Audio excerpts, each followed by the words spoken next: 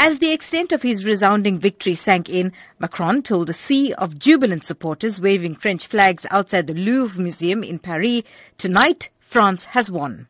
Almost definitive results showed Macron winning 65.82% of the vote in the first ever election he has contested, far ahead of the nationalist Le Pen at 34.18%. But in a sign of widespread voter disillusionment, 1 in 3 voters abstained or cast a blank ballot. Western leaders largely hailed the result after the shock of Britain's vote to leave the EU and the election of Donald Trump in the United States.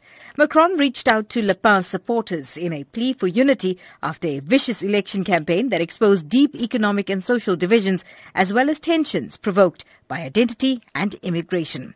Macron walked onto the stage to the strains of Ode to Joy, the anthem of the beleaguered European Union that he has promised to help overcome the wounds of Britain's impending exit. His 64-year-old wife Brigitte, who he wooed when she taught him drama at school, joined him on stage with her children and grandchildren. Unknown 3 years ago, Macron is poised to become one of Europe's most powerful leaders, bringing him with a hugely ambitious agenda of political and economic reform for France and the EU. The result will resonate worldwide and particularly in Brussels and Berlin, where leaders will breathe a sigh of relief at the defeat of Le Pen's anti-EU, anti-globalization program. For Newsbreak, I'm Salma Patel in Durban.